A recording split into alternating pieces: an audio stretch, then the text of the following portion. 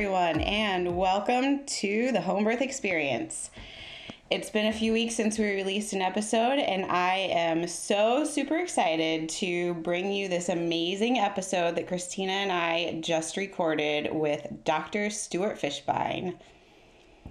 We jumped right into a Zoom call, so the start of this episode is just kind of jumping right in.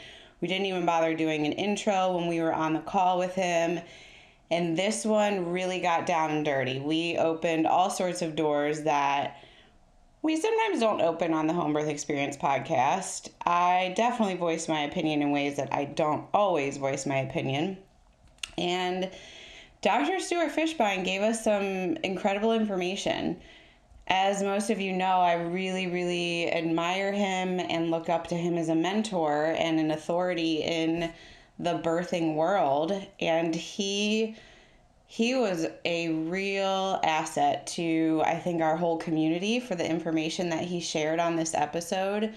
The episode's almost 2 hours long, so sit down, get comfy, driving in your car, sitting on your couch, taking a shower, trying to hide from the kids, whatever you're doing.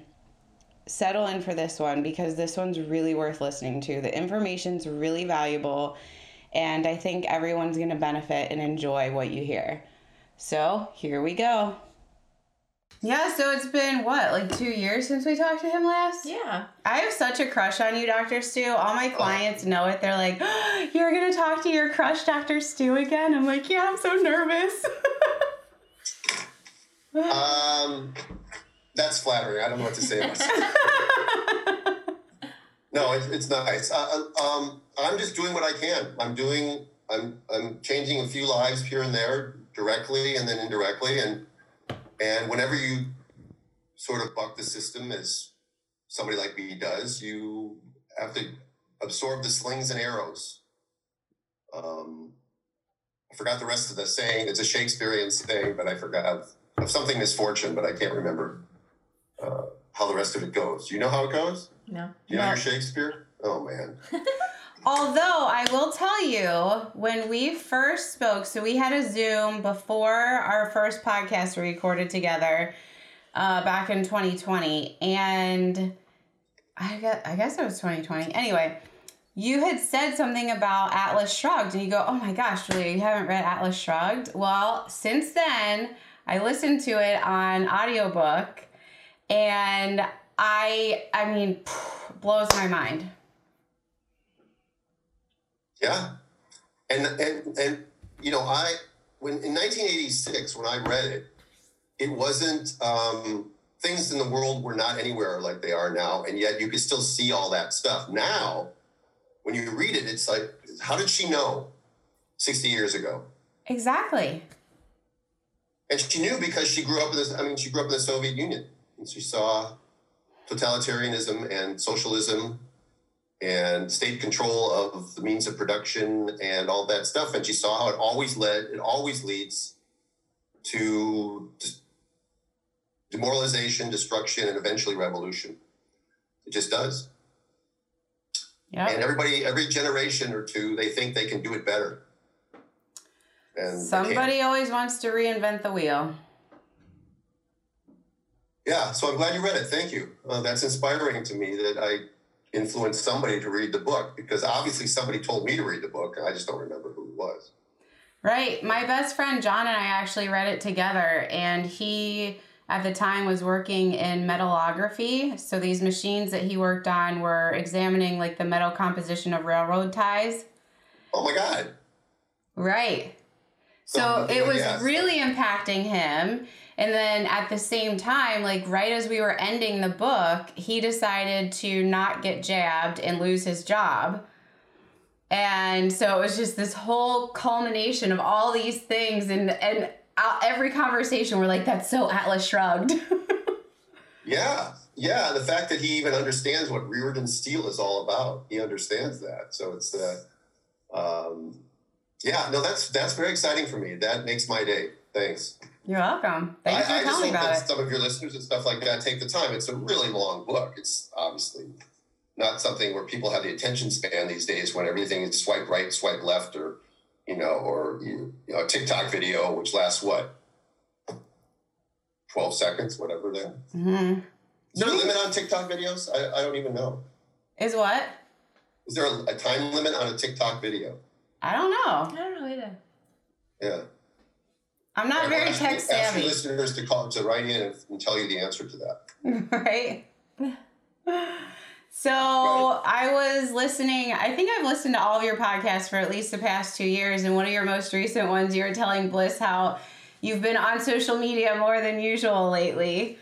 Have you gotten out? Are you feeling better? How are you doing?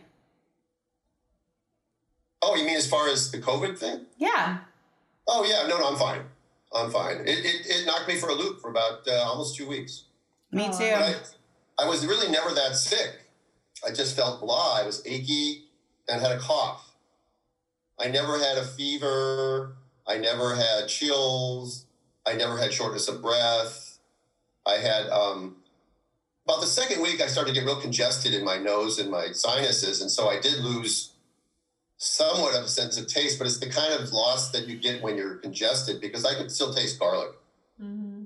So I knew if I could still taste garlic, it wasn't the neurogenic type of loss of taste and smell that you got from the virus. So, yeah. And then it finally got better. And then I had a couple of days where I went back to work, and then I felt sort of tired again. I took another day or two off, and then now I'm full bore. Good.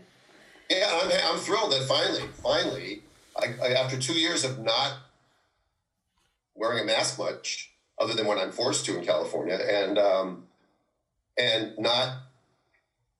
I mean, I was limited from socializing because a lot of people weren't socializing, and a lot of holidays and stuff were canceled. But I went out. I did stuff.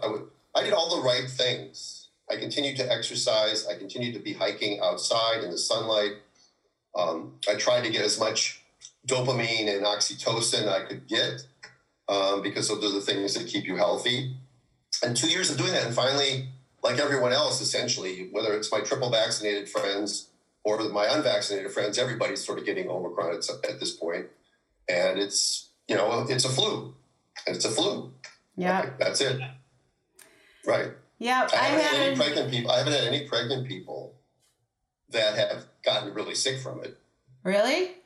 Oh, yeah. I've had a lot of pregnant women have it. I've never had anybody. I haven't had a single client in the whole time that's ever been hospitalized. We haven't either, but I mentioned in my show notes we had a stillbirth, and she was really, really sick with COVID. Yeah, no, I've heard about increasing stillbirths and certainly increasing miscarriages. Of course, it's still being denied by your thought leaders in politics, but and your censors in big tech. But it's absolutely, there's no doubt in my mind that just using common sense.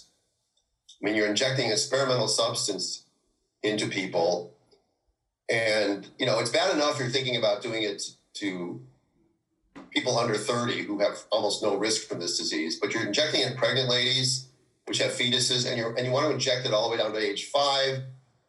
And for whatever reason, Pfizer at this point is asking for emergency use authorization to go down to 6 months. And it's like, what's the emergency in 2-year-olds? Is there one? Truthfully, what's the emergency in any population? Well, they've already got it for everybody else. I'm just saying. Yeah. I mean, it's over. It's over. It's over. It's a cold. It's a flu. It's over. Everyone's going to get it whether you're vaccinated or not. How is it that you're going to give a 6-month-old baby this vaccine when it's not working and it's not been tested, and you're going to give it? I mean, none of the vaccines really have been tested adequately anyway, and none of them have ever been tested against placebo. So, and we know that people who are getting vaccinated, who are Purelling all the time, who are afraid of dirt, they have much higher rates of autoimmune disorders and allergies and atopic dermatitis and things like that than kids that grow up on the farm or playing in the mud or whatever else. When you have a parent that the kid picks up a stick and puts it in his mouth, and they get all worried that the kid has picked up a stick and put it in his mouth, that's really good for the kid to do that. Yeah. Right. Yeah, my kid drops fruit on the sidewalk, and I'm like, pick it up and eat it. Eat the dirt. Yeah. Yeah, I mean, I'm not saying you should necessarily be eating off the sidewalk. I don't want to be misquoted, but I am saying that live your life. Right. If you have comorbidities that are, take care of yourself. Be careful. That's what we always did when the flu season came anyway. Mm-hmm. This has been used for other reasons. It's really never been about health. Initially, everybody thought it was because they conned us. And it's taken, some people woke up within 2 weeks, and other people, it's been 2 years and they still haven't woken up. But eventually they'll wake up, because eventually they'll come for them. And they'll find that their fourth or fifth booster hasn't done anything, and now they're having 3 periods in a month and whatever. So they'll figure it out. Yeah, or they'll just blame something else because they don't want to admit that their opinion is a fallacy. Yeah, well, right now the blaming is still going toward the unvaccinated, as if people like me are the cause of this problem, right? Mm-hmm. Like it's me that's causing the problem in Israel. It is. How can you understand that? Because I sneak into Israel every other night, and I go around blowing kisses on people. I don't know. I mean, I knew that you had some teleport abilities. Yeah, I hop on my private jet. And I burn lots of fuel because I'm a climate denier. And I don't know. My gosh. We have a pandemic of idiocy, and that's where we are right now. And I don't see I know that it's ending. I mean, some people in other countries are waking up. In America, they're waking up. Canada, they're waking up. But the leaders are still holding fast. Whereas in other countries like England and Norway and Denmark and they've decided as of February 1st that, this stuff's over. We can't control it anyway, and we're going to give people back their lives. And then I have my friends in Australia who are losing their jobs or can't travel, can't do anything, can't go anywhere, getting arrested. I mean, my friends aren't, but we share stories about what's going on in Canada. Australia. And I feel terrible because Australia is one of those countries where most people in America just love the Australians. We looked at them as a rough and tumble cowboy on the outback. And it turns out that they all just buckled under. And a lot of people in Australia think it's fine to have the rights of people who aren't vaccinated be completely denied. That's a scary thought, by the way. That's America without the Second Amendment. Yeah, I agree. And you know what? The interesting thing about this whole pandemic thing is we in the birth world have seen this for decades in the birth world, because this is sort of we've had tyranny in the birth world for quite a while, and women being told that you can't do this, you're not allowed to do this, you're over 35, your pelvis is too small, we need to induce you at 39 weeks, you can't be ruptured for more than 12 hours. All the things we've been told, which in reality are just simply not true. Mm-hmm. They're true for a small percentage, but the old saying about even a broken clock is right twice a day.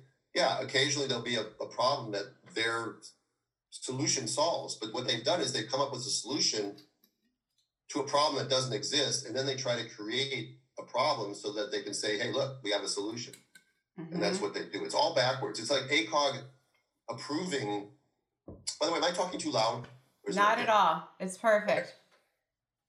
ACOG approving or recommending that pregnant women and breastfeeding women get the vaccine last fall before there was any data at all. And then initially the data comes out from the corrupted universities and things like that, saying that there's no risk to this. And now, we've always known there's risk. Countries that aren't as corrupted as our country is, our FDA and our CDC and our universities, who are all taking big pharma money, those countries have put out a lot of data that shows that there's problems. And for American women who are pissed off if somebody blows secondhand smoke in their face, to line up to take a experimental vaccine while you're pregnant it's insane to me. When you're 27 years old, you're not at risk from this virus. And then they use the argument, well, if you're pregnant and you catch the virus, you could get really sick and you're more likely to go in the ICU. And if you've been listening to my podcast, as you said, you know what I think about the term more likely. Right. More likely is one of those key phrases that once you start seeing it, you can't unsee it. And it tells you nothing. Because instead of 1 in a million, it's 1 in 800,000? Oh, okay, well, that's more likely. It's still not very likely. So what is the actual risk? And that's something they will never tell you. Right. Yeah, most of the information coming out is so arbitrary. They don't have data to back anything up. There aren't facts, but I'm glad that there are people that are really standing up for our freedoms. And, I've been listening to Del Bigtree, and he did the whole piece on the march in DC for what Christina went. She went with her. Yeah, he went. Yeah, I was there. Yeah, it was against mandates. I listened. That's his last episode. He hasn't gone out yet. Yeah, and he has the doctor on who was on with Senator Johnson. Yeah, I can't wait to hear. Yeah, I watched a lot of that. I haven't watched all 5 hours of that hearing. Yeah. Because again, people don't have the bandwidth to spend that much time doing it, and I understand that because of the way our minds work now on just click, click, click, click, click. Mm-hmm. But it's devastating, and yet the mainstream media doesn't even cover it. They call Ron Johnson all kinds of names, and and these are world-class scientists, nurses, doctors, frontline people. And they're to be ignored, but because I don't know what's in it for somebody who works at NBC to be so deceitful, other than maybe they'll lose their job if they speak out. But I think they've just been brainwashed. Yeah, they're following orders from above. But they don't believe it though, because they all go out on their own without masks all the time. They're caught all the time. Yeah, true. They don't believe their own propaganda. So that clearly it tells you that it's propaganda. So how do they, what do they tell their children and grandchildren when they grow older? When they have, because these videos never go away of these people saying something that they're accusing somebody of misinformation. But here's another rule from the Birthing Instincts podcast is that if you look back at someone's track record, 6 months ago, a year ago, look through their social media and see that they were wrong every time, then why are what they saying even considered to be valid anymore? And yet it is. There's no long-term memory, even though it's out there. Because these people have been wrong on everything. They have. Everything. There's nothing they've been right on. Nothing that MSNBC, CNN, the New York Times, most of what Fauci says, again, you may have some listeners who think I'm wrong, and that's fine, and we can debate that. Mm-hmm. But if you look at everything they've said is turning out to be not true, and a lot of us knew that 2 years ago. Yep. Yeah. Del Bigtree's podcast is The High Wire is a great podcast. There's a lot of people watch it on video. I'm always in my car, so I never get to see the things that he posts, like the pictures that he posts, but he talks about it enough that you can understand. Yeah, I listen to it. You don't get to watch the videos when you're listening, but that's all I have time for. Yeah, I listen to it in the car too. It's my favorite. It gets a little overwhelming sometimes. I have to be honest. Like there's times where I get so overwhelmed because I feel so passionate about it and so empowered with all this knowledge that people like you and Del Bigtree and Joe Rogan, like all these people are putting out. And then I go, but I'm just me. What do I do about this? And I just have to keep doing what I'm doing, catching babies at home, empowering women to have the freedom of choice. And sometimes that's a big enough fight alone to give them choice, informed consent, and shared decision making. Yeah, it is overwhelming, and that's why most people just go along because they just want to go home to their apartment or their kids or their family or their wife or their spouse, whatever, and they don't want to fight, and they can't afford to homeschool their kids. They can't afford to lose their job. But ultimately, what the problem is, and some people will wait and hopefully hope that somebody else steps up and takes the brunt of the assault. Mm-hmm. But ultimately, history has shown us that they will ultimately come for you. Yep. And if you compromise your values to keep your job, what does that really say? And how do you really continue to keep the moral high ground for your family? And how do you keep that going? Eventually, you could say, well, I'll keep getting vaccinated. I'll keep my job. But eventually, there'll be something that you do that they don't like, and then you'll be ostracized as well. Mm-hmm. We can't all be sheep, and we can't all be shepherds. But the time to stand up is long past. Everybody needs to stand up now. And I pray to God that we have the truckers in the United States come up and just... I was hoping 6 months ago that the firemen were going to do it. I thought so too, but they didn't. Yeah, they talked about it on the high wire. They had a fireman on, and they talked about the possibility of all the firemen walking off the job, and that would have been great. It would If have. the policemen walk off the job, that's fine. Yep. All right, but they didn't do it. But the truckers, when I think about it, are even, they're equally as important, if not more important, than the firemen can't get their helmets delivered if the truckers don't deliver their helmets. So True. they can't get their oxygen refilled without a truck. So the truckers, they really control things, and it's fun watching. It's fun. It's sort of frustrating too, watching the situation in Ottawa, where you see Trudeau and the Canadian government trying to label these people, these normal people, as radicals and Confederate sympathizers. I mean, there's a lot of Confederate sympathizers up in Canada, really. Mm-hmm. Trump supporters. I mean, they're calling every name that they think will work. It's not working anymore. Calling somebody a racist or a Trump supporter, that doesn't work anymore. You've worn that out, but they're still playing the same game. They are. And we see that from our government too. You speak up against the government, and rather than taking you on and debating you, they want to just shut you down. They call you names and want to shut you down. I mean, look at the controversy. Well, I don't know what's happening today, but with Joe Rogan and stuff. Yeah. I mean, he had Robert Malone on, and the left doesn't know what to do with that. Their minds explode when they're confronted with facts.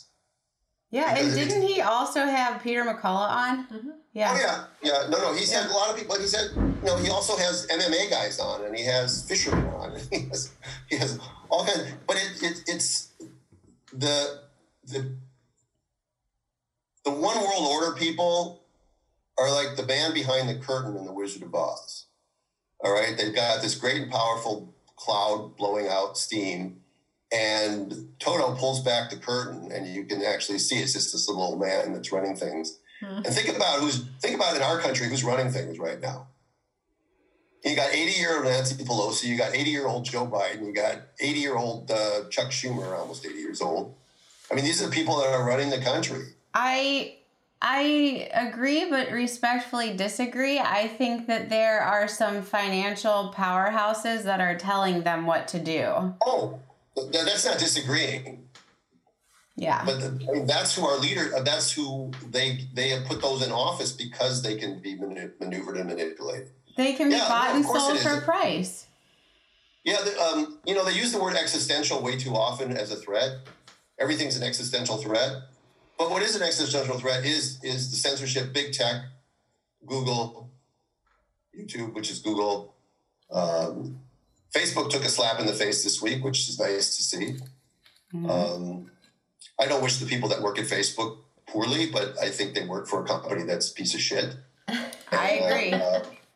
Yeah, so these are the things, and then Bill Gates wanting to vaccinate every man, woman, and child in the world. Disgusting. I heard a story again. I don't know if it's true. I heard a story that the LA Zoo was vaccinating their cheetahs. Oh, I've heard of various zoos vaccinating their animals against COVID-19. I think it's commonplace now, the big animals. Where's PETA? So, yeah, I mean, people will be more upset about them vaccinating cheetahs than vaccinating 2-year-olds. That's what's really frightening about it. That's disgusting and frightening. Yes. They're coming for the babies, the 6-month-olds. Babies. I think what's going to happen. They're going to give them all chronic illnesses. Exactly. Dependent on the pharmaceutical companies for the rest of their life. Yeah. Which is the method they've been using that for years. They've been using that method for years. And I think this was just an experiment of how quickly they could do one massive dose of something to get a massive amount of people on their regimen of drugs and this, that, and the other thing. I mean, it's so obvious. I don't understand why people can't open their eyes. Yeah, and it's hard for the average people to conceive of such evil. That it's hard to think of. They actually sit in a boardroom and come up with this stuff, or is it so much about making money? For some people, it's about power, but for the pharmaceutical companies, it's about power and money. But the truth is all these pharmaceutical executives, they're all going to grow old and die. You can't take it with you. How much money is enough? They've got more money than they'll ever possibly need. They're hollow inside. They're all atheists. They're not God-fearing people. And they eschew the family. And so what purpose do they have left in life but to take up some cause? Look what we're doing for the greater good. Look, we're saving the planet. We're saving the babies. And that's what and then you delude yourself into thinking that way. And it's the same thing that goes on in if I bring it back to our profession. Mm-hmm. What was the need to come up with a paper to induce everyone at 39 weeks? What was the point?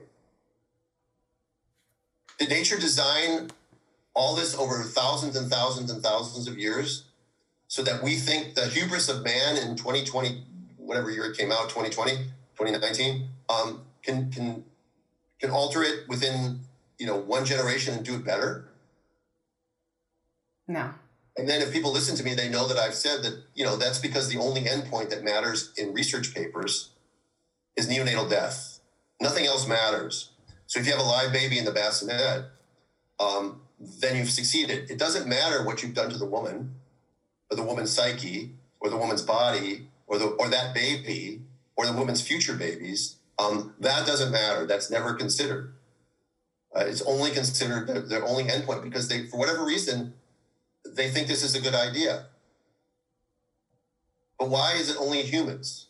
Right. Why don't we induce all cows? What's a gestation of a cow? But but if we're gonna decrease stillbirths with humans, maybe we'll decrease stillbirths with cows if we induce them all. I don't know. I'm hoping ranchers don't pick up on that and start doing that. I have lots of ranchers that listen, so you better watch out. No, I don't. That's a joke, and we have to joke because it's the only right. way to. That's why I love the Babylon Bee, because the Babylon Bee satire is almost not even satire because some of it's so close to reality anyway. So funny. Seth Rich, I think that's his name. I think he's the CEO of the Babylon Bee. You know what the Babylon Bee is? I was just going to say, what are you guys talking about? I follow. I reposted something. It's a satire site. It's just it's on Instagram. It's a satire site. Okay. And they make fun of things. Okay. And I saw him interviewed one time, and he said, before when we said something that was satirical, maybe it was satirical for a couple of years, and then maybe it came true. Now we say something that's satirical, within a month it's actually happening. Yeah. Scary. So it's really hard. It's really hard now to be satirical, but you have to have some humor in order to get through the lunacy and the evil that is going on in the name of what people think is good. How is it good that we went from 5% C-section rate in the United States to a 32% C-section rate in the United States, which is low compared to other parts of the world, which is a 500% increase in the cesarean section rate with no change in the rate of cerebral palsy or hypoxic ischemic encephalopathy. And why it's classic diversionary tactics. If in the home birth world, if you look, the without a doubt, every 3 to 6 months, they come out with an anti-home birth research paper. Yep. As if the problems in obstetrics in the United States are because 1% of people are having babies at home. Right. And it's that same thing. Don't look at this man behind the curtain. Look over there.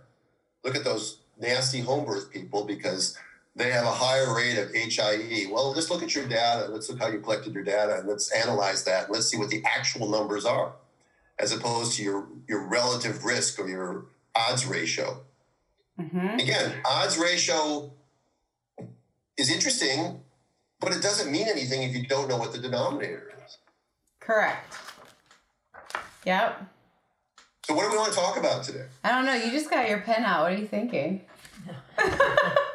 So I sent you, when we were talking on Instagram, you said, what do you want to talk about? And I sent you a couple things, and then I thought, oh my gosh, I better get my act together and really lay this all out.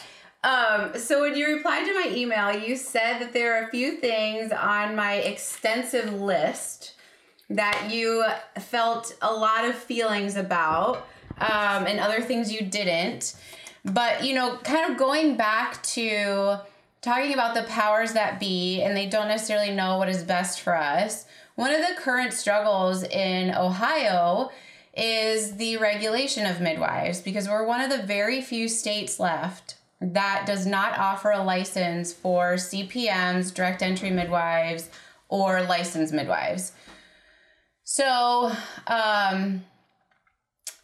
I have always been against it. I've always been against getting licensed and being regulated. But then with these powers that be, I feel like if I don't get on board and have a say in what this bill actually says, then they're just going to railroad us. And we're not going to have a say in it at all if we don't step up, because being one of, I think, 5 states that is unregulated, everybody keeps saying, well, it's coming down the pipelines, and you don't want ACOG to be the ones that push it on you, and then you get a really restrictive bill. So I've had a couple of meetings with Representative Kaler, who's sponsoring this in Ohio, and he and his team, they have an agenda. And although they take several hours to listen to our opinions, at the end of the day, I don't think they really care. And that was devastating for me last week. I really thought, like, okay, I have these bullet points. This is a one-on-one private meeting. I went to the group meeting the week prior. He's really going to hear me. And he acted like he was hearing me the whole meeting. And then at the end of the meeting, threw it all back in my face, like, I'm just going to move forward with my agenda. And I just, it's... You have to understand that you didn't pay him enough. No, you have to. So you're learning this right now, but I learned this in 8th grade civics class. And I remember it to this day. Part of our civics class, we had to go to a city council meeting. So I grew up in a suburb of Minneapolis called St. Louis Park, and I went to the St. Louis Park City Council meeting. And one of the things on the agenda that day was a referendum on new curbs on, I think it was Quebec Avenue, which is we had alphabet soup streets. They all went A through Z and then the A through Z again. So we had first alphabet, second alphabet. And I think it was Quebec and a couple other streets, but I just happened to remember in my mind Quebec. And they had this open mic period of time where you could get up to the mic and maybe you had 30 seconds or a minute, like they do now at the school board meetings and stuff.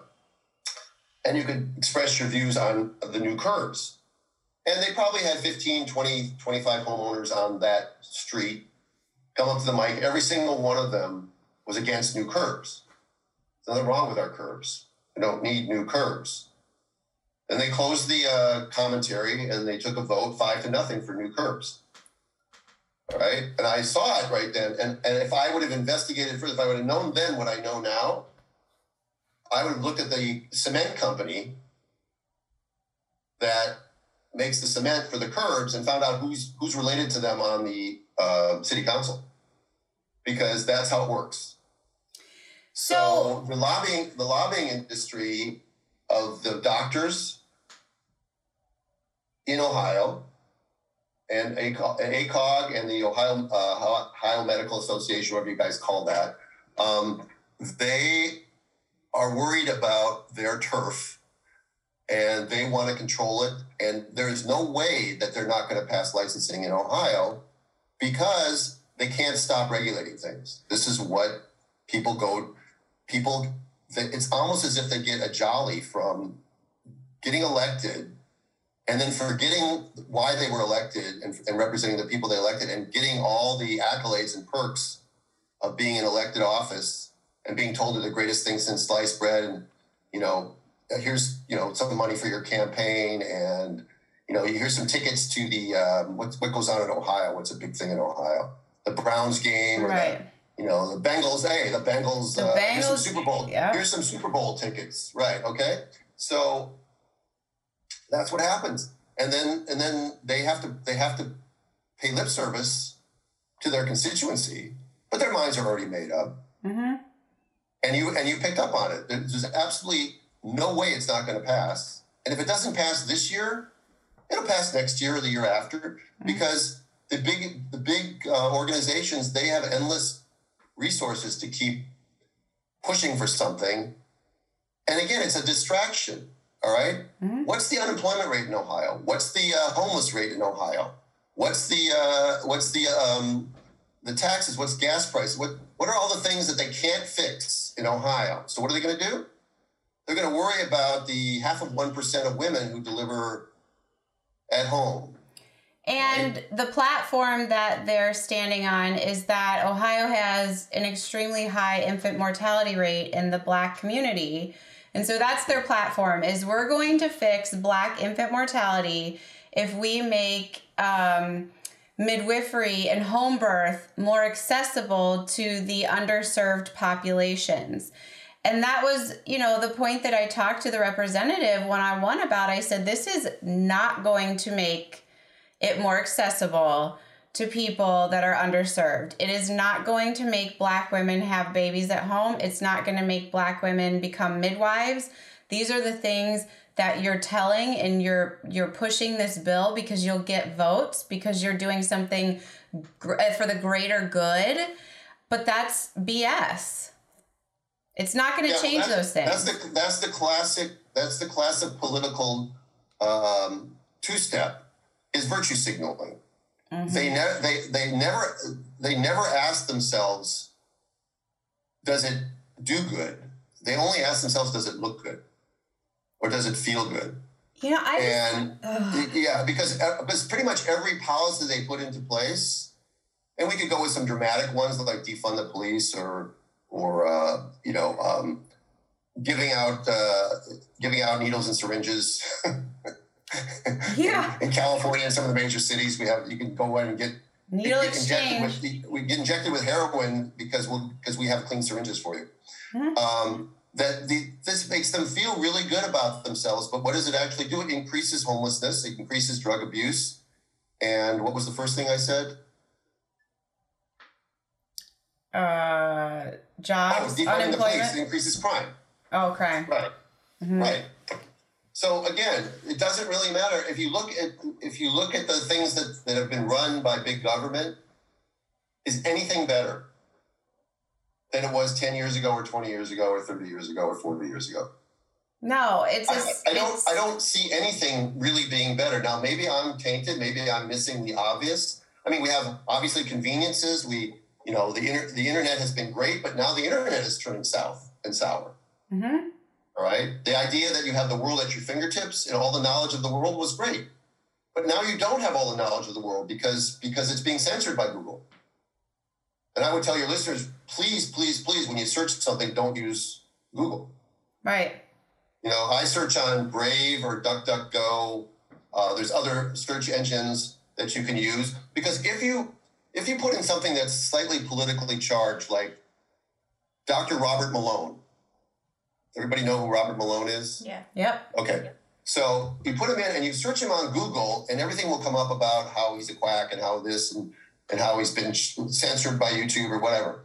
If you put him in another search, you'll find Dr. Robert Malone, co-founder of the MRA technology and the papers and stuff. You'll also find some stuff.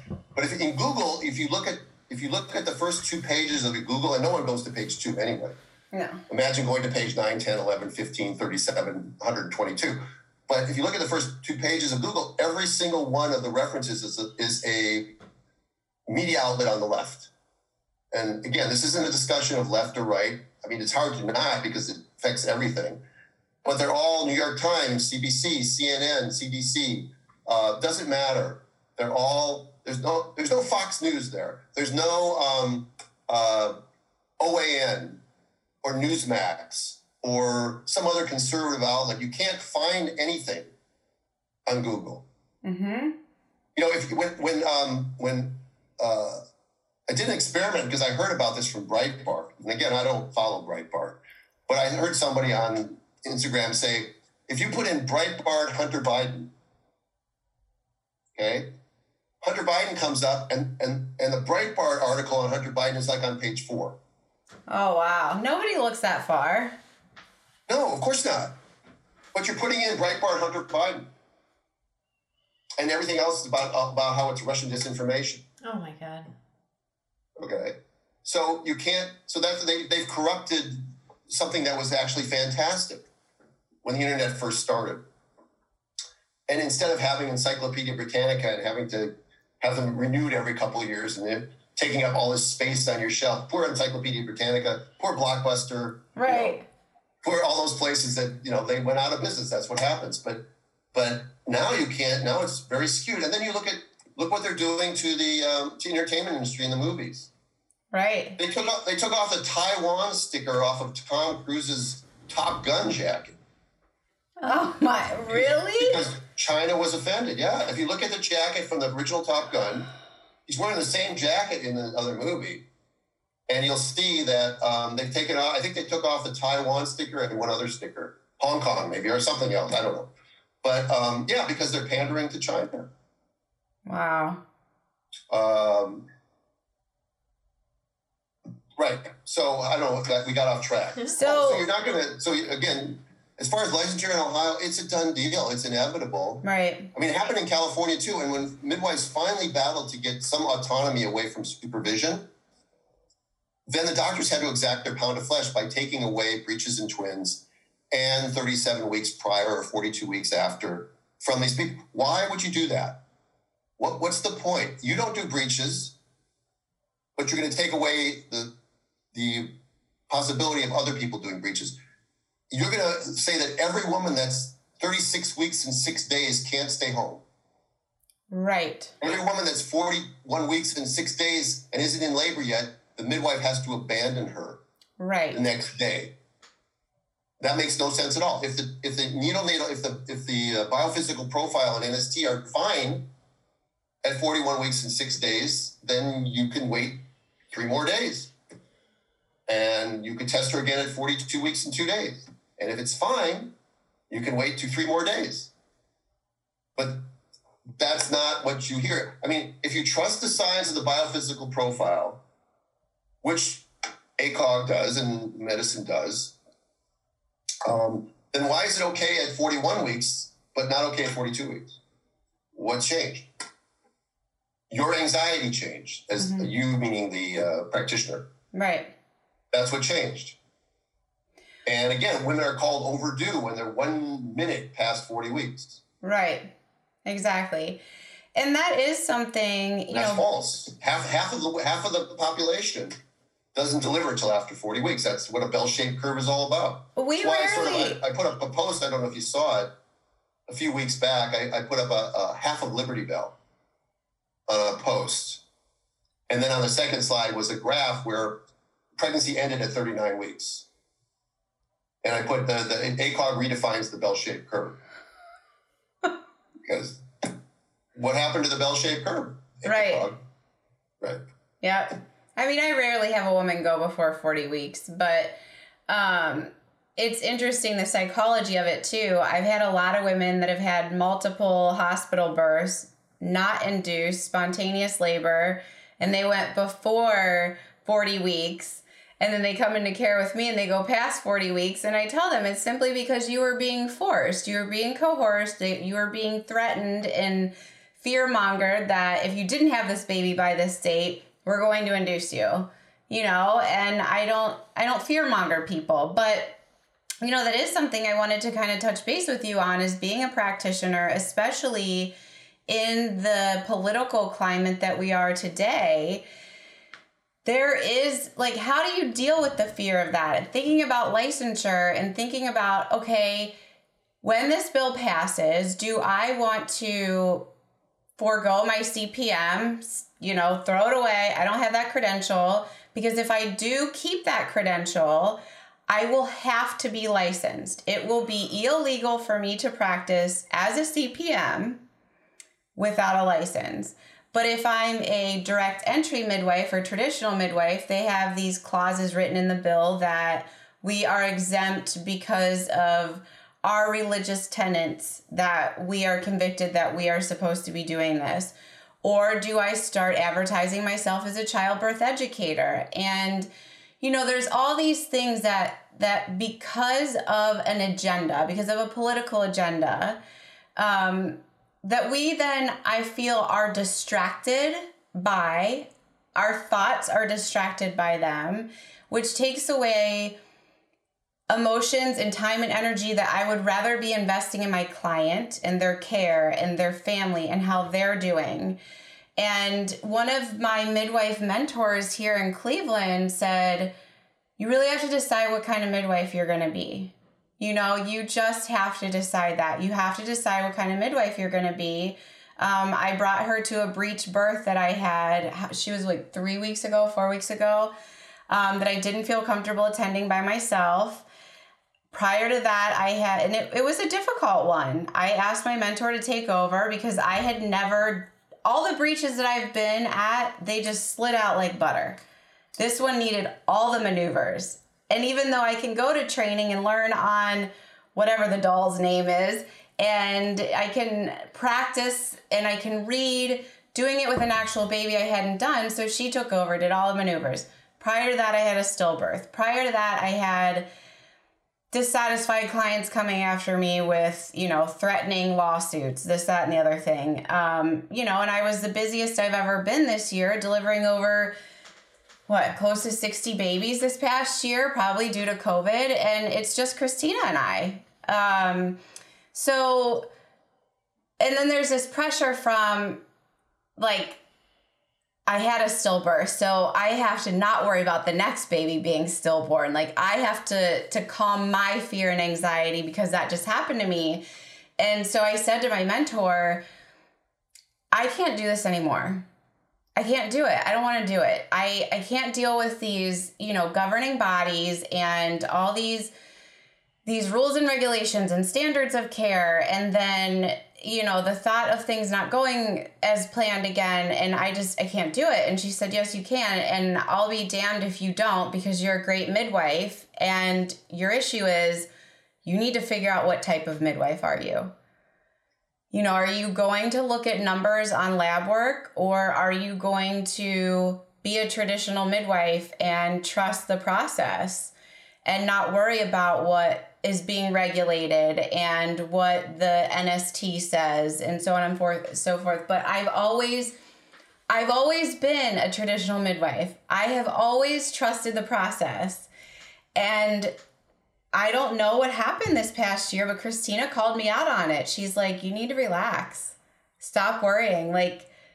You don't have to give her any homeopathics in labor. You don't have to tell her to change positions. Let it roll like you used to let it roll. And all this crap that happened in the past year, I just feel like as a practitioner, I really have to focus on going back to informed consent. It just feels heavy now. That was well said, by the way. I mean, that was a good monologue about that, because your mentor is right.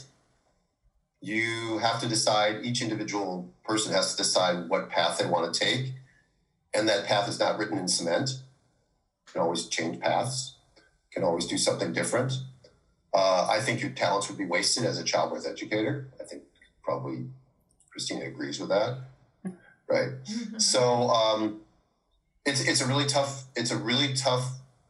thing. You at least have the choice of giving up your CPM title. And by the way, you are held to the standard of your highest degree. So you can't practice something less, because if something happens, the people who license you as a CPM will come after you, even though you weren't practicing as a CPM. Right. I've seen that happen to a CNM who was practicing as an LM.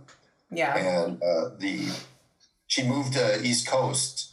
Like 4 years after she moved, the Board of Nursing of California went after her for something that happened 4 years earlier in California. And she wasn't practicing as as a CNM anymore.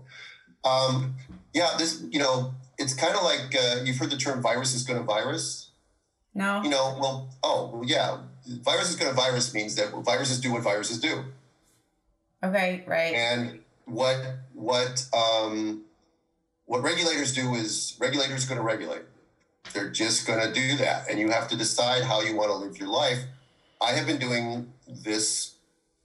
Well, I've been practicing now for 36 years. So this is my 12th year in home birthing.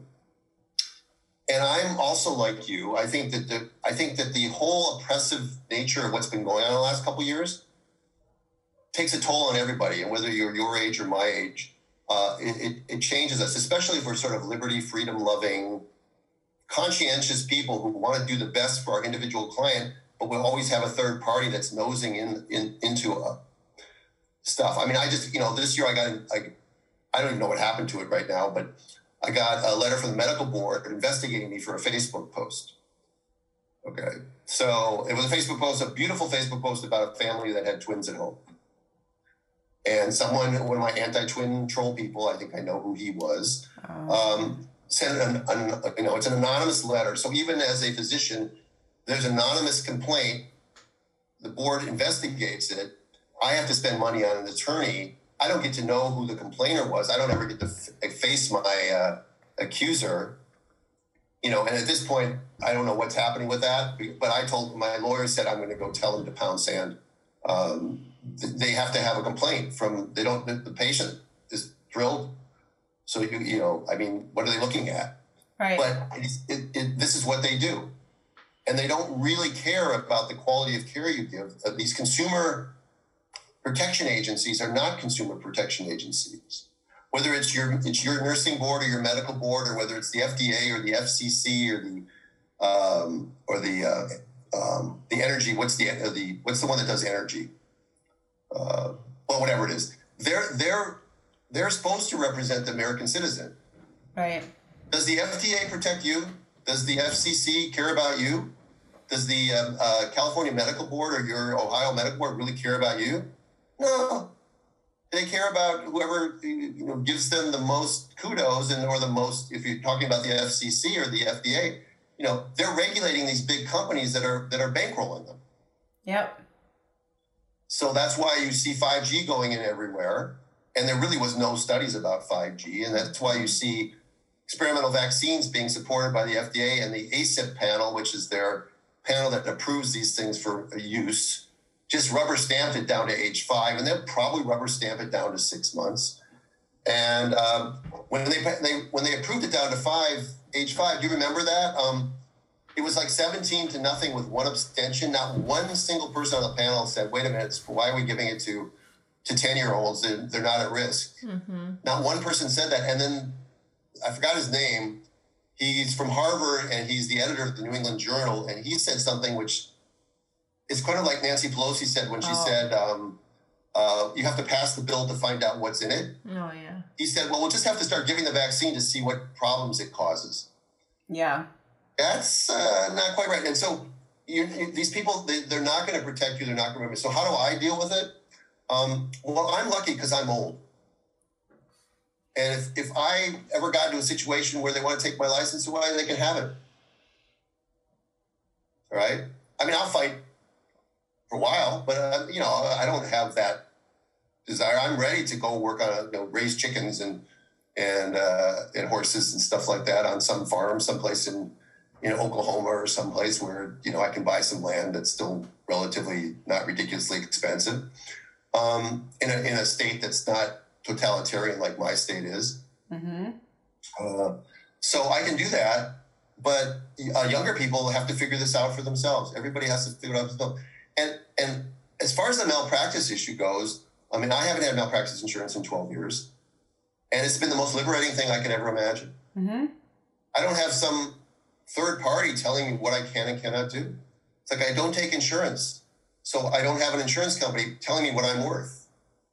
And I don't work in a hospital or a hospital system like Kaiser out here, so I don't have anybody telling me what I can and cannot prescribe or what I can and cannot recommend. Like if I have a patient who wants Zofran for her nausea, which I'm not a big fan of. We just did a podcast coming out on hyperemesis, by the way, but I can prescribe it. Whereas when I was with insurance companies and stuff like that, I had to like go through an algorithm with the guy on the phone from Blue Cross that said, well, we're not going to cover Zofran until you've tried this and this, until she's been hospitalized with dehydration and gotten IVs, and then you can have Zofran. You know, or if I want to prescribe hydroxychloroquine or ivermectin, I can do that. I don't have somebody telling me that if I prescribe it, I'm going to lose my job. So it's the greatest thing in the world. And I look at all of my colleagues, most of whom are just rubber stamping, Bliss likes to call it regurgitating information they're fed by ACOG or the CDC that, oh, you're pregnant, you definitely should get this vaccine. And not only this one, but let's give you the flu vaccine and the Tdap vaccine. Mm-hmm. All right. We're not going to check you to see if you've got immunity to pertussis. We're just going to give you the vaccine. And by the way, if you had a kid 2 years ago and you got the Tdap vaccine and you're pregnant again, let's give you another Tdap vaccine. Oh my God. Does that make any sense? Right. When you're an adult and you step on a rusty nail, you have an industrial accident and you get a tetanus shot, when do you have to get another one? If you believe in that at all, which I'm. Isn't it 10 years? Myself. Yeah. About 10 years. Yeah. Do you know how many tetanus shots a kid gets before they're 5 years old? No. 4. I didn't know it was 4. Well, they get 4 DTaP shots. That's insanity. Well, yeah. Well, it is insanity. Why not check them after the first DTaP shot and see if they have immunity to pertussis? And if they do, why are you giving them another shot? Why are you giving a third shot? Why are you giving them a 4th shot? Because it's on the schedule? Who created the schedule? Oh, that's right. It was the CDC. Who funds the CDC? Oh, that's right. It's Big Pharma. Amazing. Mm-hmm. Right? And why do legislatures pass a law that says you can't go to school here without following the CDC vaccine schedule? Well, who funds the legislature? Oh, that's right, Big Pharma. Huh. Yeah. Funny. But don't connect the dots. Don't look over here. Look at those home birthers. You home birthers. Yeah, you're the problem. We are troublemakers. So each individual person has to decide for themselves. And by the way, it's perfectly normal to sort of lose some of your enthusiasm and some of your confidence when you've had a stillbirth. I mean, I have never been the same since I had one about 3, maybe 4 years ago. My first one ever. Really? An interpartum one. And yeah, it was devastating. I mean, we did everything right, and it just happened. Right. And if she'd been in the hospital, she wouldn't have had a stillbirth. That's absolutely true. Really? Oh, they would have done a crash C-section on her, but we didn't have that luxury at home. But how many of the women that I've delivered breeches, twins, head down babies, VBACs, would have had a C-section and maybe in a placenta accreta or a hemorrhage or a hysterectomy or a transfusion or breastfeeding issues or microbiome issues or whatever else if I hadn't delivered them at home? But see, again, if the only issue that matters in research papers with academia is neonatal death, then we're the bad guy. Absolutely. All the things that they do that I just described, that doesn't matter to them. Nope. More perineal trauma, more episiotomies, more separation, more C-sections, more inductions, more epidurals, more that's perfectly fine. That's nature at work. Sorry. Yeah, that would be a Babylon Bee post. It's not nature at work. It's you intervening, and then one intervention leads to the cascade of interventions, and then you end up with babies in the NICU. And they talk about how when you have a home birth, it ends up in a transport. And by the way, I would just like to say, most of your listeners already know that, but most home birth transports are like get in your car, drive to the hospital, and they're not urgent at all. And if that baby ends up in the NICU, it's considered a home birth NICU admission. Right. When actually the baby was fine when it walked in the hospital screwed it up. Mm-hmm. And if you ever go to a NICU in a major hospital, there's a lot of preemies there, and that's great. They do great work with those. But there's a lot of 7.5-pound babies in the NICU that were fine when their mothers walked into the hospital for labor. And somehow they ended up in the NICU. And that's never discussed. Well, that's the norm. You know, hospital model is the norm. You guys are the outlier. Well, wait a minute. Our outcomes overall, you know, are better in so many ways. They may be worse in some ways, but they're better in so many ways. Why do you get to decide whose decision does it belong to? Right. And that's something they can't abide by, that the actual individual woman could have a thought that might be different from the funneling that they give them to, you know, to take the Tdap, to take the flu shot, to drink the sweet stuff, to, you know, have the NT screen, have the 20-week ultrasound, you know, start NSTs at 37 or 38 weeks. Oh, because you're over 35, your placenta is about ready to drop dead and give out. Right. So let's start testing your baby. And we can't let you go past 40 weeks because then you'll have a stillbirth for sure. Even though the rate of stillbirth is less than 0.5%. And, you know, even at 40 weeks with twins, all twins got to be delivered at 37 to 38 weeks because the stillbirth rate rises. Well, I have news for everybody. The stillbirth rate rises in all babies after 37 weeks. Mm-hmm. It's not so much that it rises. There's one of those words again. It's what does it actually rise? And what does that mean to the individual woman? Some people may look at 1 in 200 as a number they don't want to take a risk for, and they'll undergo an induction or a cesarean. And they won't be told, by the way, the risks of the cesarean to that baby and all her future babies. They'll just be told that they're going to avoid that neonatal death risk. Other people will look at 1 in 200 and go, well, that's a 99.5% chance not going to happen. That sounds pretty good to me, and I don't really want to be induced, and I don't want a C-section, and I want 4 kids, so I don't really want to take that risk because I know what inductions lead to, and they make that choice. And so the choice belongs to the individual woman. It does not belong to the institution. And my friend Hermina Hayes Klein is actually involved in cases like that up in Oregon, I think, where, you know, when a woman comes in with a breech baby, they're told they have to have a C-section. They're not told of any other option. And that is an ethical violation. It is. And by the way, every day in every doctor's office, probably my own too, and every hospital, ethical violations occur an unbelievable amount. We try to minimize them in our office, but everybody has a bias and they sort of skew their counseling sometimes. But when you don't give people the basic tenet of ethical ethics, which is that given the same information, 2 people are not expected to come to the same conclusion, and you have every obligation to give people informed consent, and they have the right to informed consent and informed refusal. And as Hermine likes to say, they have the right to uninformed refusal. Mm-hmm. They could be giving overwhelming evidence that what the doctor's recommending is what they should do, and they can say, I don't want to do it anyway. Right. And you can't, and coercion is never acceptable. So to say to that woman, well, we're going to call Child Protective Services on you, that is unethical. Well, and they actually do call. They actually do call them.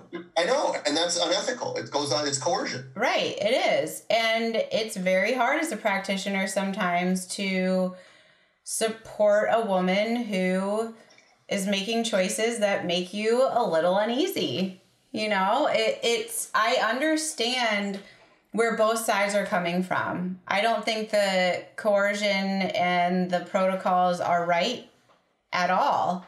But I understand the practitioner's fear to some degree. Oh, I'm not questioning that at all. And the practitioner has a right to say to her, you know, I'm not comfortable with your decision. I'm not the right person for you. Now, when you're in labor, that's a different story. And that's what's not happening. No, it's not happening. In every hospital, ACOG says this, the Royal College of OBGYN in Britain says this, that every hospital should have people on staff. If you're going to do labor and delivery, you should have people on staff who know how to deliver a breeched baby, who know how to deliver a breeched twin. And if you don't, then maybe you should reconsider having a labor and delivery unit. But they're not going to do that because and again, labor and delivery units, by the way, for most hospitals are lost leaders. They lose money on them. Oh, yeah, they have closed several in our city. Yeah, it's a funny thing about that because they shouldn't We don't want them to close, but ultimately, if you're not comfortable with doing something and you're calling yourself an obstetrician, I'm not even talking about midwives here. And maybe you've heard this if you listen to my podcast too. I talk about this all the time. Breaches sometimes are spontaneous, they're surprises, you might not know them. But if you have a set of twins, you know that at 12 weeks that they're twins. And if you're not comfortable with a breech first or second twin, or a transverse line with your second twin, then you should say to that woman at 12 weeks, I'm not a twin expert, you should go see somebody else. Mm-hmm. How many OBs will actually do that? 0. Yeah. Right. Right. No, I shouldn't say 0. There'll probably be some because they're very nervous. And then I would respect that. That's a respectable thing to do. But for a doctor to continue to take care of a woman with twins, knowing full well that they perfectly intended to funnel her down the C-section path if one of those babies is choosing to be flipping around a lot, they should have given up that woman a long time ago. Why don't they? I don't know. They don't get paid enough. They don't get paid enough from insurance companies or Medicaid, or what we call Medicaid. You guys call it Medicaid. They don't get paid enough to take on that sort of service, which is a Yiddish word. So why do they do that? Why would you want to put yourself in that position? And as a home birth midwife, we can come back to full circle here. If you're uncomfortable with people in certain situations, you've got to take that into account. And if you can no longer keep that buried underneath, bring somebody into your practice so that you can play off each other.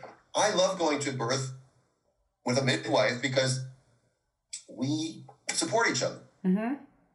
I'm rarely at a birth by myself. Occasionally when the midwife gets tied up or gets stuck in traffic or something, I might be the first one there. And I like it. I feel more secure when I have my team there. Mm-hmm. And there's nothing wrong with that. No one's invincible. And we're all sort of a little nervous. Maybe not all of us, but many of us are a little nervous until that baby comes out and makes that first looking around. They don't have to cry, but they have that good tone, that good color. They're looking around. Mm-hmm. And then you feel, okay, now it's only a matter of bleeding and issues, and I can handle that. Right. So I'm not worried about that. I can sew, and I can get the placenta out if I have to, and I can start an IV if I have to, and I can do all that if I have to. But right. It's that baby, you want that baby to be fine, and it's normal to have that sort of anxiety. People that don't, I listen to Bliss a lot. Bliss has got this traditional midwifery innate inside of her. And I don't really want to even debate whether the term traditional midwifery should be used anymore because I don't know that. I love traditional midwives, but most traditional midwives, they don't use Dopplers. They don't take vital signs. They don't do anything. Right. So can we really call our natural midwives traditional midwives anymore? I'm not sure, but we should come up with another name for that. But I think she has an innate calmness to her that I don't necessarily have inside. Mm-hmm.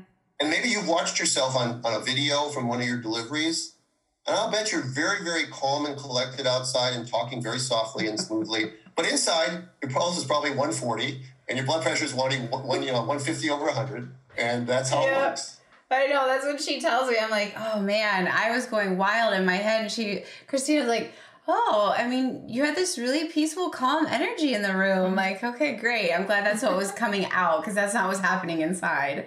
No, and that's what makes a great practitioner is somebody who can. Our job is to instill confidence in our clients because that's a mammalian thing. It gets back to the whole mammalian model of birth and how mammals who are stressed or anxious or bothered are not going to have a functional labor if they labor at all. Right. You're right about the traditional midwifery and not really being able to use that term and whatever it means. Terms are what they are, but I'm almost disappointed in myself, to be completely transparent, because during my training, I went to the farm, I learned with some of those midwives, and I had a preceptor who, she didn't always take vital signs. She wouldn't even let me use a Doppler until I was 100% proficient with the fetoscope. And even then I was like, why do I need to use a Doppler? I like the way the baby's heartbeat sounds when I'm listening with it in my ears through a fetoscope.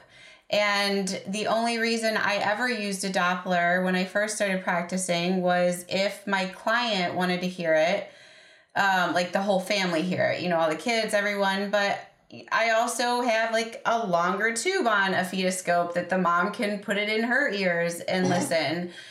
And then, and but they don't carry medication either. No, and I never did. I never carried medication. I never carried oxygen. I never drew labs.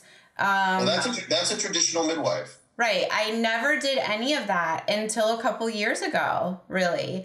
And I started dipping urine all the time. I started worrying about blood pressures all the time. I started, just this past year, I started drawing labs in my office. And I saw myself going into this place of, what are the numbers on the paper? Not, how are you today, Christina? Why do you think that happened? Because I started to feel insecurity the more midwives I met, and the more external influences that I had from other practitioners saying, oh my gosh, you don't do GBS swap, you don't do glucose tolerances, don't you want a CBC to make sure their hemoglobin's in a good place so that you don't have a big hemorrhage? If you don't carry drugs, you better know what hemoglobin is so you don't have a big hemorrhage on your hands. And I say, well, that's what the placenta is for. That's what me talking to her about her diet is for, making sure that she's eating her leafy green vegetables and her grass-fed beef and her fats, and going inside of her home and having appointments in her home and opening the trash can, purposely going to the kitchen and opening the trash can. Now I'm going to tell all my secrets and people aren't going to know before I come what to hide, but opening the trash can in the kitchen, opening a cabinet in the kitchen, opening the refrigerator, seeing how these people actually live, because what they're telling me in an appointment may not be the truth. I have relationships with, I would say 99% of my clients are very conscientious of their health and what goes into their body and their emotions and all of that kind of stuff. But I felt intimidated. I felt like I just started second guessing myself, like, Julia, well, wait a minute, why aren't you doing this? And I'll be honest, the other thing is getting my CPM, because I didn't practice with a CPM for the majority of the time I've been a midwife.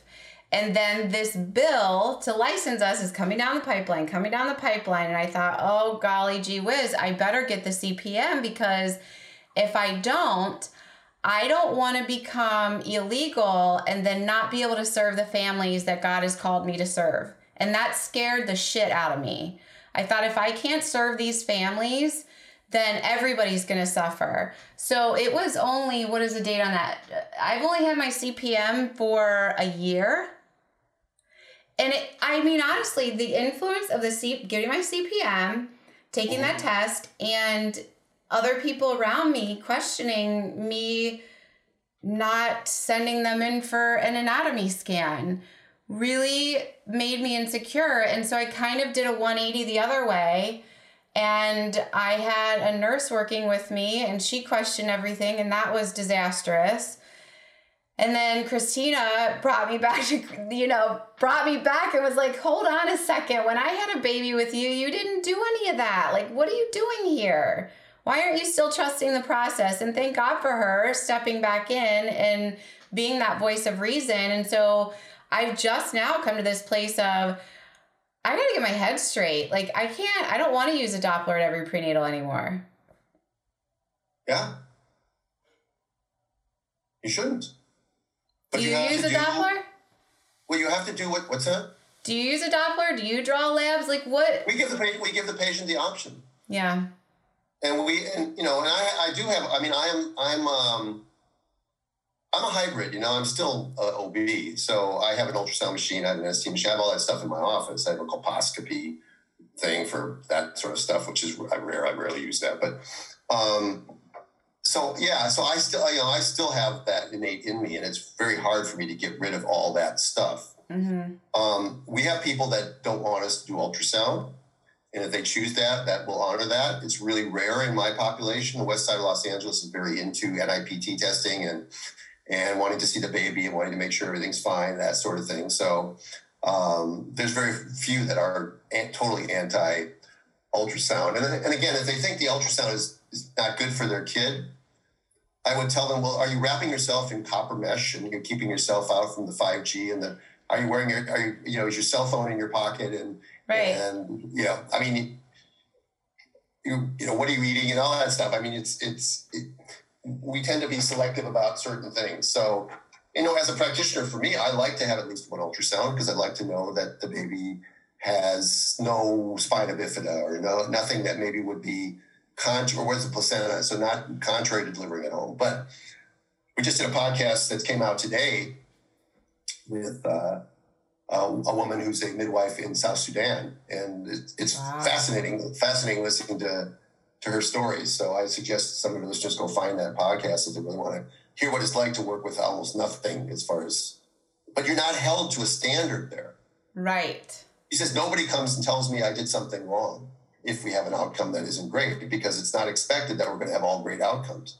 Whereas here we've set the bar so high that that's why people start to get nervous. And it's very understandable that the longer you're in practice and the more you get influenced by academia, and whether that be OB or whether it be the CPM program or whatever else, it's hard. And then when you're surrounded by people, it's like a pregnant woman being surrounded by naysayers who tell her what you're going to deliver at home.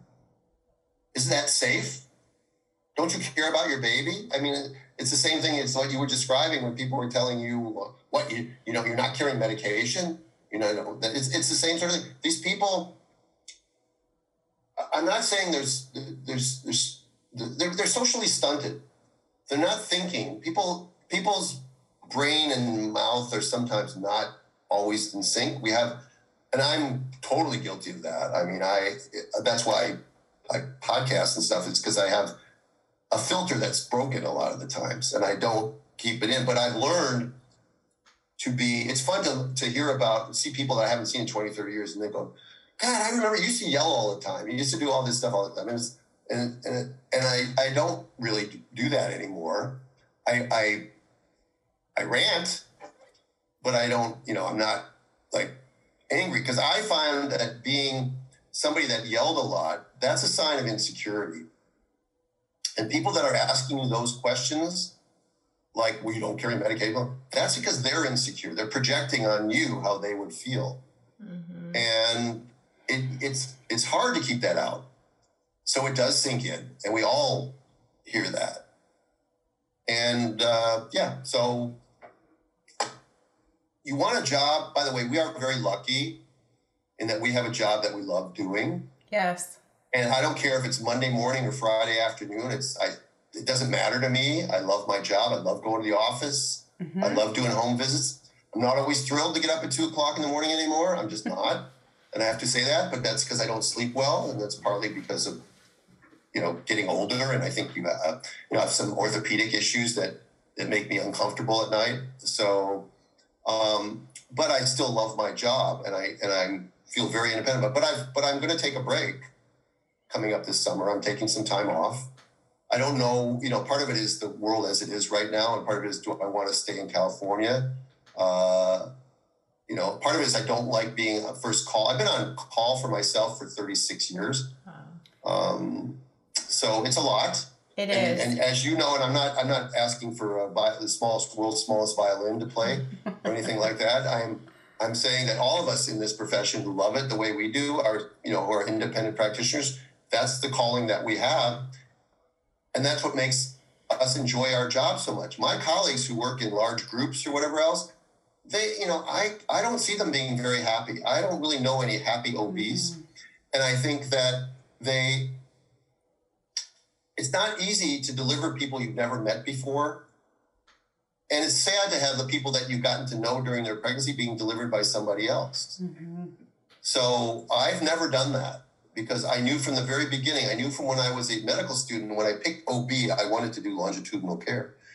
And the way the Kaiser system works now, and most physicians coming out of residency no longer go into independent practice anymore. It's sort of a dead end for most doctors now. They go, and a lot of them don't want it. They come out, they want to work a shift. They don't want to carry a pager. They don't want to be on call. And it's great for your lifestyle. It's great for raising kids. And and being in a relationship and stuff, because being on call all the time sucks.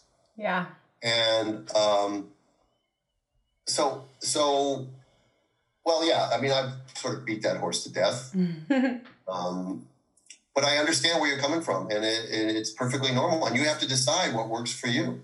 Right. And maybe finding a soulmate who sees birth just like you do, and sharing some of the burden so that you're not necessarily on call, or both covering each other at a birth. You go to the birth first.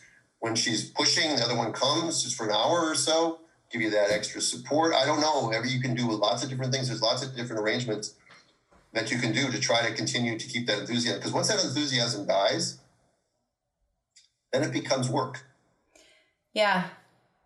It scared the crap out of me this summer when I felt that. I remember talking to one of my mentors who is a trauma surgeon, and I said, I don't know why this is happening. I never thought in my entire life I would ever say, I don't want to go to a birth. And I even talked to my therapist. I called her. I'm like, something's wrong with me. Something is seriously wrong with me. I don't want to go to a birth. Like, I literally don't care if I go to a birth or not. And to not feel that love in my heart for what I do, it was frightening. It was really frightening. But I knew that meant I had to step away. My friend and I bought some jet skis, and I went out on the lake, and I scared the shit out of him because I would take those things full throttle and jump waves and have fun and be in the sun. And, you know, I had to just come back to myself. You know, I had to step away for a couple of months. And when I came back, I was so excited again. And I still feel that excitement, and it's very reassuring and validating to hear people like you who have been doing this for so much longer than I have to say that those feelings are normal, because I didn't know they were normal. Yeah, in the last couple of years, I've had a month off here and a month off there, just random chance. Mm-hmm. One time I had a whole month off because I was supposed to go with Bliss and my daughter. We were going to go to Ecuador to go to the International Midwifery Conference there. Yeah, I was going to be there. Mm-hmm. And that got canned because of COVID. And then, actually, I should say that correctly. That did not get canned because of COVID. That got canned because of the lockdown policies. Yes. Of all these countries. Okay. Yes. We could have done them, and it would have been fine, but people didn't know.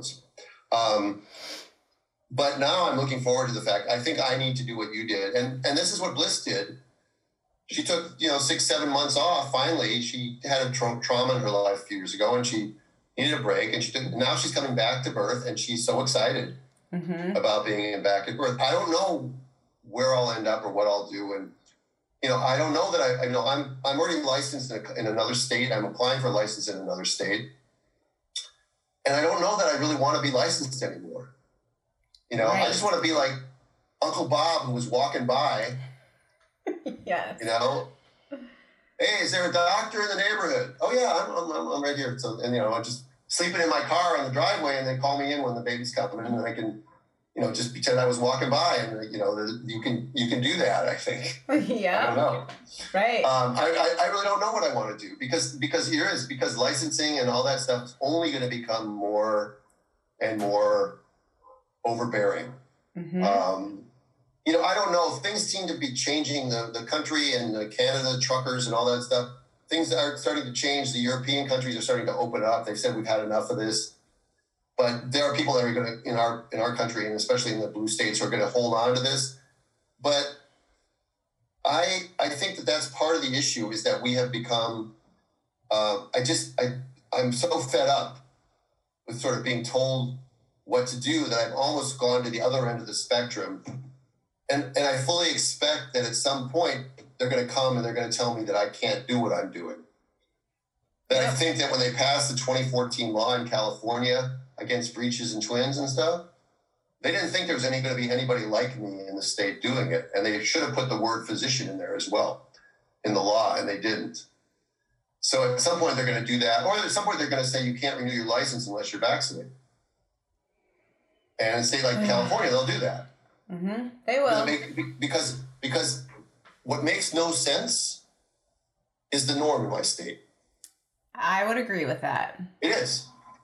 It is. We're going to give out needles. We're going to encourage people to be homeless. We're going to support them. We're going to have open borders, but we're going to ban those dastardly plastic straws. Right? We got to get rid of those plastic straws. Yep. We got to teach more. We have to have more diversity seminars in our businesses. We have to have more quotas on our corporate boards. These are the things that really matter in California. Right. Meanwhile, the population in California has doubled since I moved here, and there hasn't been one single power plant, sewage treatment plant, nothing, no infrastructure has been built in the last 40 years that I've lived here. Matter of fact, some of the nuclear power plants have gone offline. The roads have not been widened much. There've been public transport is stupid in Los Angeles. So these are the things that really matter that they don't care about. Gas is over, $5.29 a gallon for gas. Wow. Crazy. What's gas there? $3.29 when I filled up today. Yeah, we're paying $2 more a gallon. Yep. And we do a lot more driving. Yeah. And I can afford it. But how does the gardener? I know. Goes from house to house, who uses gas in his mower or gas in his leaf blower or whatever, weed whipper. How does he afford that? Who's really getting hurt? They don't care. We got rid of the plastic straws. Exactly. That solved all the problems. I know. But you know what? The turtles that were choking on the plastic straws, the sea turtles, you know what they're choking on now? Masks. Old masks. Exactly. Oh. They're everywhere. Yep. But that's okay because they won't catch COVID then. Okay. Yeah. The turtles are protected from COVID now. I know, but there's more trash now by far than there ever was from plastic straws. Oh, for sure. Absolutely. Right. I mean, you can't go to a grocery store parking lot and not see three. I wonder, how did these masks fall into the parking lot? Although I will tell you, in Ohio, it's very different. Like I think there was a huge percentage of people that bucked the whole mask thing from the very beginning and walked around the stores without masks on from day one. And I hardly ever see people with masks on anymore. And it's been that way for months. That's heartwarming for me. Yeah. Yeah. Because here you can raise a fuss. And if you go into a grocery store without a mask, they may leave you alone. You'll get looks from all the shoppers, but they may leave you alone. They may come up to you and tell you to put a mask on. They're not going to, we don't call the police here when they smash and grab at a jewelry store or when they break into your car and steal less than $900 worth of stuff. Mm-hmm. We don't prosecute those crimes in California because we're so progressive, okay? But we're going to arrest the person who decides not to wear a mask into Ralph's grocery store. Yes. All the employees still wear them, but... That's awful. When I go to a restaurant here and you're sitting there without a mask on and they make those poor waiters, work 6-8 hour shifts with a mask on. And the stupidity couldn't be... I mean, if you want to trust leadership, if you want to trust authority, you can't be doing stupid stuff that makes no sense that everyone can see. You can't be telling 3-year-old kids that they have to wear a mask on a plane or they have to wear a mask in preschool and then go to the NFC Championship game and not wear a mask, or say like our mayor did that, well, I took the mask off, but when I was taking a picture with Magic Johnson, I held my breath. Right.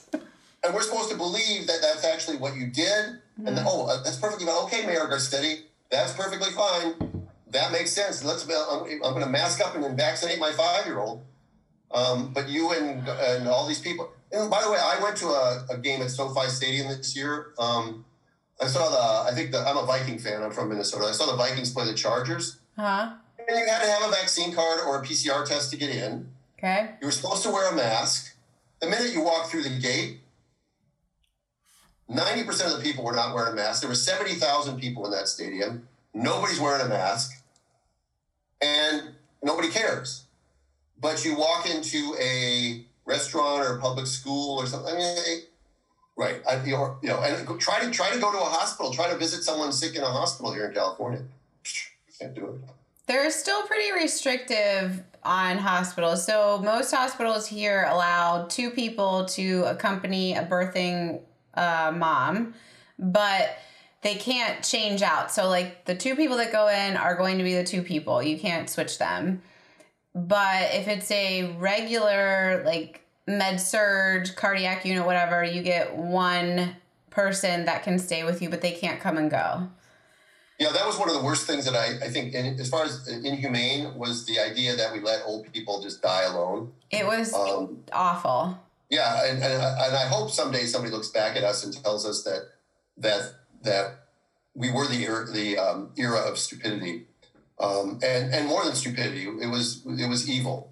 My grandmother was one of them. As far as here goes, fathers here have to have a PCR test to go in with their wife.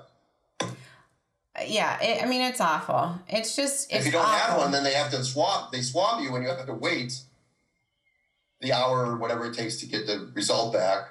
And if you're negative, then you can go up with your wife. But meanwhile, your wife goes up without you.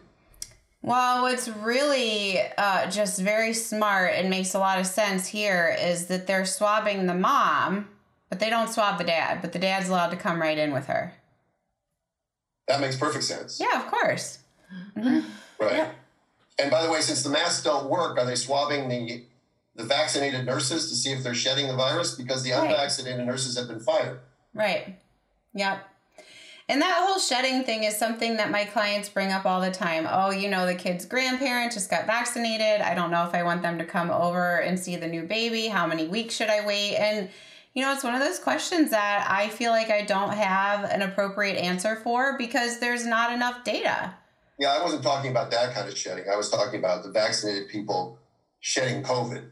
Not the vaccinated people shedding spike protein, which is, I think, what you're talking about. I don't know. I don't know that there's data on that. I don't know that the CDC is interested in collecting data on that. Right. Of course, I don't think they're not. No, because everything that they told you is going to be a lie. And first it was everything they told you is going to be wrong. But early in the pandemic, it went from wrong to being a lie. Mm-hmm. Because they knew it was wrong, and they kept telling you. Then it becomes a lie. Mm-hmm. If they tell you something initially that they weren't sure, but the certainty, and again, this is we're going to have to go soon because I don't have anything else on your list. But one of the things I say a lot, and I think it really is important, is you should not be worried about the skepticism that people have. You should be worried about the certainty that people have. And when people are certain they're right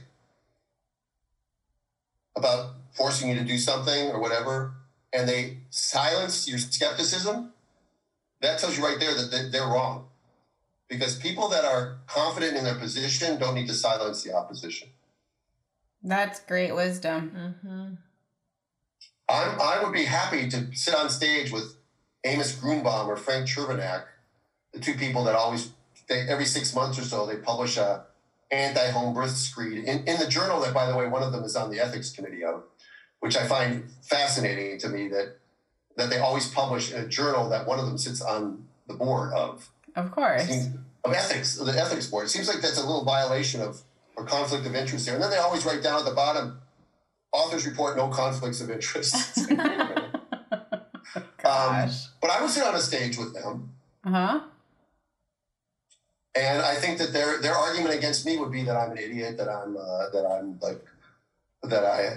had a board investigation. And they would just come up with the pejoratives, that maybe I'm a white supremacist, I'm an anti-trans, I'm whatever I am. Okay, I'm anti-trans now because one doula in Alberta didn't like that in podcast 193 I was calling out Harvard for the terms birthing people and chest feeding. Well, you know what? I agree with you, though. I agree with it's a woman birthing and it's a breast. Even men have breast tissue. And exactly. It's exactly my point. And by the way, if you think that you can't say women give birth because that's anti-trans, well, then I'm telling you that you're anti-feminist. Yes. And why is one more powerful than the other? Well, I know why, because intersectionality has a hierarchy. And the top of the intersectionality pole are the LGBTQ plus XYZ. they're at the top, and everybody else, people of color, indigenous people, women, whatever else categories are, Hispanics, whatever, they're below it. So they have to defer, feminists, they have to defer to the top person. Right. And that's how it works. So that's why you can't, if you say that having, God, I'm really getting into it now. I'm really good. You're going to get a warning on your podcast now. But, you know, why isn't an anti-feminist to say it's okay for a trans woman to compete in swimming sports or track and field against women? Right. Why is that, you know, and that's considered anti-trans? No, I don't. The trans guy can run, or the trans woman, excuse me. I call women guys too. That's typical. That's a Minnesota Midwestern thing. Yeah. But the trans person can compete against other trans people. They can do whatever they want, but you can't have somebody with a male body competing against women. And clearly it's obvious that you can't, because they not only break every record that the women have, but they break it by a lot. Mm-hmm. Right. Yeah. So on that little tangent, and to kind of wrap it up, yes, men in this country, I think, their empowerment has been completely taken away, and the family structure has been completely destroyed, demoralized. I love being with my families and helping them to be stronger. And the dads I see benefit a lot from our prenatal visits and learning about family and birth and relationships and all these different things. It's really important to hold up the men as much as it is to hold the space for the women, I think, as far as our work goes. And I don't know if you've seen that as well, but men need to be empowered. They need to be empowered to take the place of the leader. You know, women's lib and all these different movements have really taken away men as leaders. And I'm a woman, so I don't always have the right advice for men that feel like they are being disempowered and that they are being struck down and they don't know what to do. You know, you are a father, you're also a practitioner. Do you have any words of wisdom for the fathers that are, you know, they're becoming a father for the first time or the fifth time? I do. I want to speak narrowly, first of all, to the husbands or the partners of the pregnant women.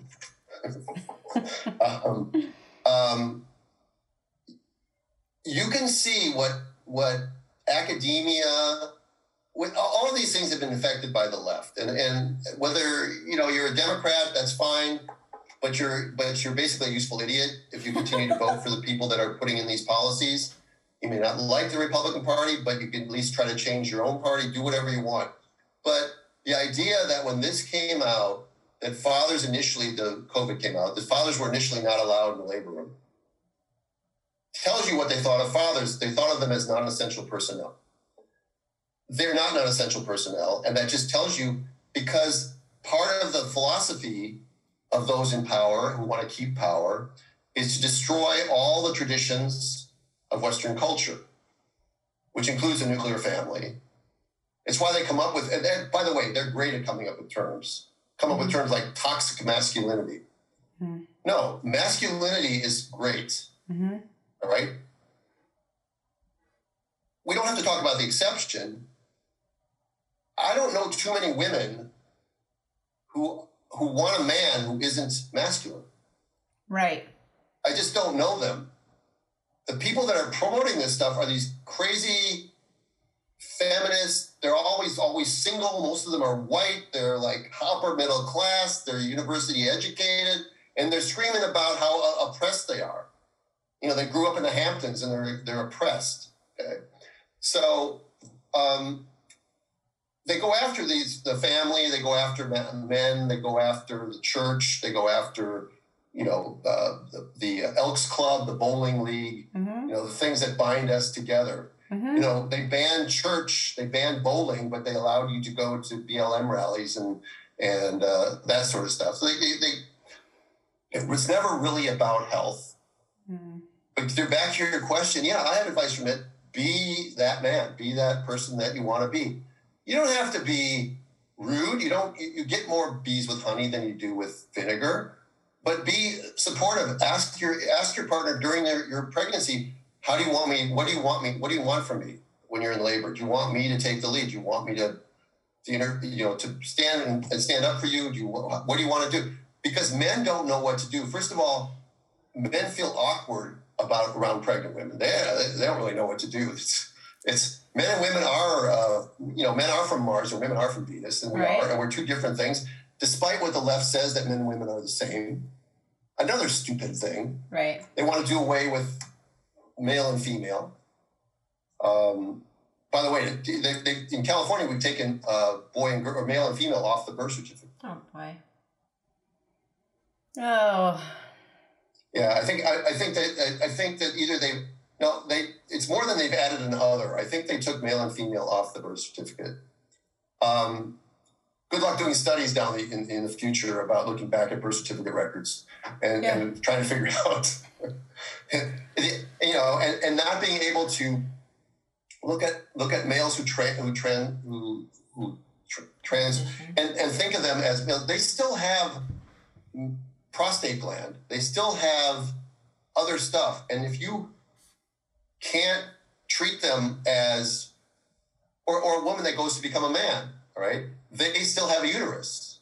Mm-hmm. They can get cervical cancer. They can get osteoporosis. They can get things that are less likely in men, and men can get heart attacks and less likely in women. But if you can't treat a trans woman knowing that by history that they were men at one point, you're asking, it's so illogical. It's absolutely insane. It is insane. Yes. So men should stand up. And you know what? Right now, we need courage. We need bravery. One of the rarest traits we have is bravery. We don't need more cowards. We don't need more useful idiots. We don't need more single men in age 30 sitting in their parents' basement. No. Going through swiping left and swiping right on Tinder and playing video games all day long. That is not attractive, and it's never going to lead to you being happy. No. You may think that you're not going to be happy. Mm-mm. You know, and you have no sense of purpose. And when you end up ultimately don't have a partner in life and you don't have children, what is your purpose on the planet? And when you lose your sense of purpose, we talked about it a little bit earlier, you find other purposes like getting rid of plastic straws, or getting rid of fossil fuel, or thinking you're going to save the world from it's not fair to take homeless people off the street or prosecute crime. Great ideas. They've always worked in the human history, right? Every time stuff like this has been tried, it's ended up badly. Men need to be men. You can be kind. You can be, and as a matter of fact, you can stand up when a woman comes in the room. You can open a car door for her. If she doesn't like it, she's not for you. Amen. You don't want a woman who isn't happy that you gave her roses. Okay, yeah. Am I a Neanderthal? Yeah. Okay, fine. I'm a happy Neanderthal. Right? Because it makes some people uncomfortable. They're going to call us names. That's what they're going to do. Of course. They can't argue the fact that that's what most people want. And why does the 1% always get to dominate the 99%? We've reversed it. There are majority. It can be tyrannical. I mean, it shouldn't always be majority rules, but if 70, 80, 90% of people want something, then why are we deferring to the 1 or 2% that don't? And they shut us up, so they think that we're a small minority. We think that parents who go to school boards and complain about the way the schools are educating their kids or making them wear masks, that they're fringe people, that they're terrorists. No, they're normal. They are normal. It's you people sitting up at the school board that are in your own little bubble that are abnormal. Right. But you have the media on your side, which is another whole thing we haven't talked about. And you have big tech on your side because they're about power and control. Yeah. And that's a complicated issue. And we've really gone off the beaten path. That's okay. We love it. Yeah. But you know what? Be a good father. If your children need you.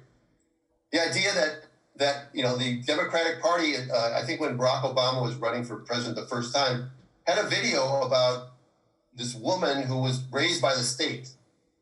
And there was no father in it at all. The fathers are unnecessary. There was an op-ed in the New York Times one time about no fathers aren't necessary. How sad. Nothing could be more necessary. Look at the rise of crime. Look at the poorer communities, and look where the boys end up when they don't have a father figure. Yeah, and I would tell parents who have any sense of traditional values, don't send your kids to public school. Amen. Find a way to homeschool them. There are tons and tons of people in your community who feel just like you do, and you can find them easily on social media, even if you're banned from social media, or banned from GoFundMe, or banned from Airbnb, or banned from anything else. There's alternative sources coming up that you can get on, and you can find groups, and you can help educate. You can help share and educate your kids together. So maybe you have to miss one day a week of school work, or a half a day a week, and the other parents take over, and everybody changes the shift, and then or you band together. You find a good teacher who makes what, $50,000 a year working for public school. I don't know what they make. You find a good teacher. You get 10 kids together, and you pay them. Each family pays $5,000. And you have that teacher teach your 10 kids. You have 10 kids in a classroom. Yeah. Imagine how fast you can teach with 10 motivated kids in a classroom. And get away from the public schools. They're toxic. I agree. That's a really good point. And so is the medical world. It's not doing us well. We've not improved obstetrical care and many aspects of medical care. And our health, I mean, we went from a 5 to 6% rate of chronic inflammation in children to 54% of children now in the vaccine era. Oh, goodness. There's some sort of autoimmune issue. So we're not doing well, and we went from a 5% C-section rate to a 30% C-section rate to trusting birth to absolutely not trusting birth, and to educating 2-3 generations of women that their body can't do what nature designed it to do. And I'm on a mission to educate as few people, as many people as I can. If I reach a few, I feel good about it. And one family at a time, like you are. Yep. We're giving them experiences, and whether or not the outcome is exactly what they wanted, they'll at least have the satisfaction of knowing that they were part of the decision-making process. Yes. And they got to have the trial. Not everybody's going to have a successful homework. Right. Okay. Yep. Thank you so much, Stu. It was so great to see you. You too. I'm going to a postpartum visit right now. So. Well, enjoy it. Yeah, a beautiful water birth a couple of days ago. So it's time to go. Yeah, it was my first birth in like 7 weeks. So I had a sort of a break. Well, so I'm good. excited to go see her. And then I'm real busy in March. Okay. I've got 7 or 8 clients due in March. Wow. And that doesn't include the people I get at the last minute. That's a lot. And then I'm going to be teaching my first reach class in a while in Berea, Kentucky, with Marin and Indie Birth. Oh, that's pretty close to us. For sure. April 10th. Yeah. Cool. And if people want to find out more about me, they can go to birthinginstincts.com. And if they want to look where we're teaching these Reteach Breaches, you just go to the events page and you can sign up. And if the links don't work, then you can just email me and I'll get that fixed. All right. And then on Instagram, I'm at Birthing Instincts. And I hope you, and then Birthing Instincts podcast. So everything's Birthing Instinct. Yes, and we will put all of your information in the show notes for sure so people can find you. Okay. Yeah, it was a pleasure. thanks, Dr. You know Stu. what? I can rattle. This is my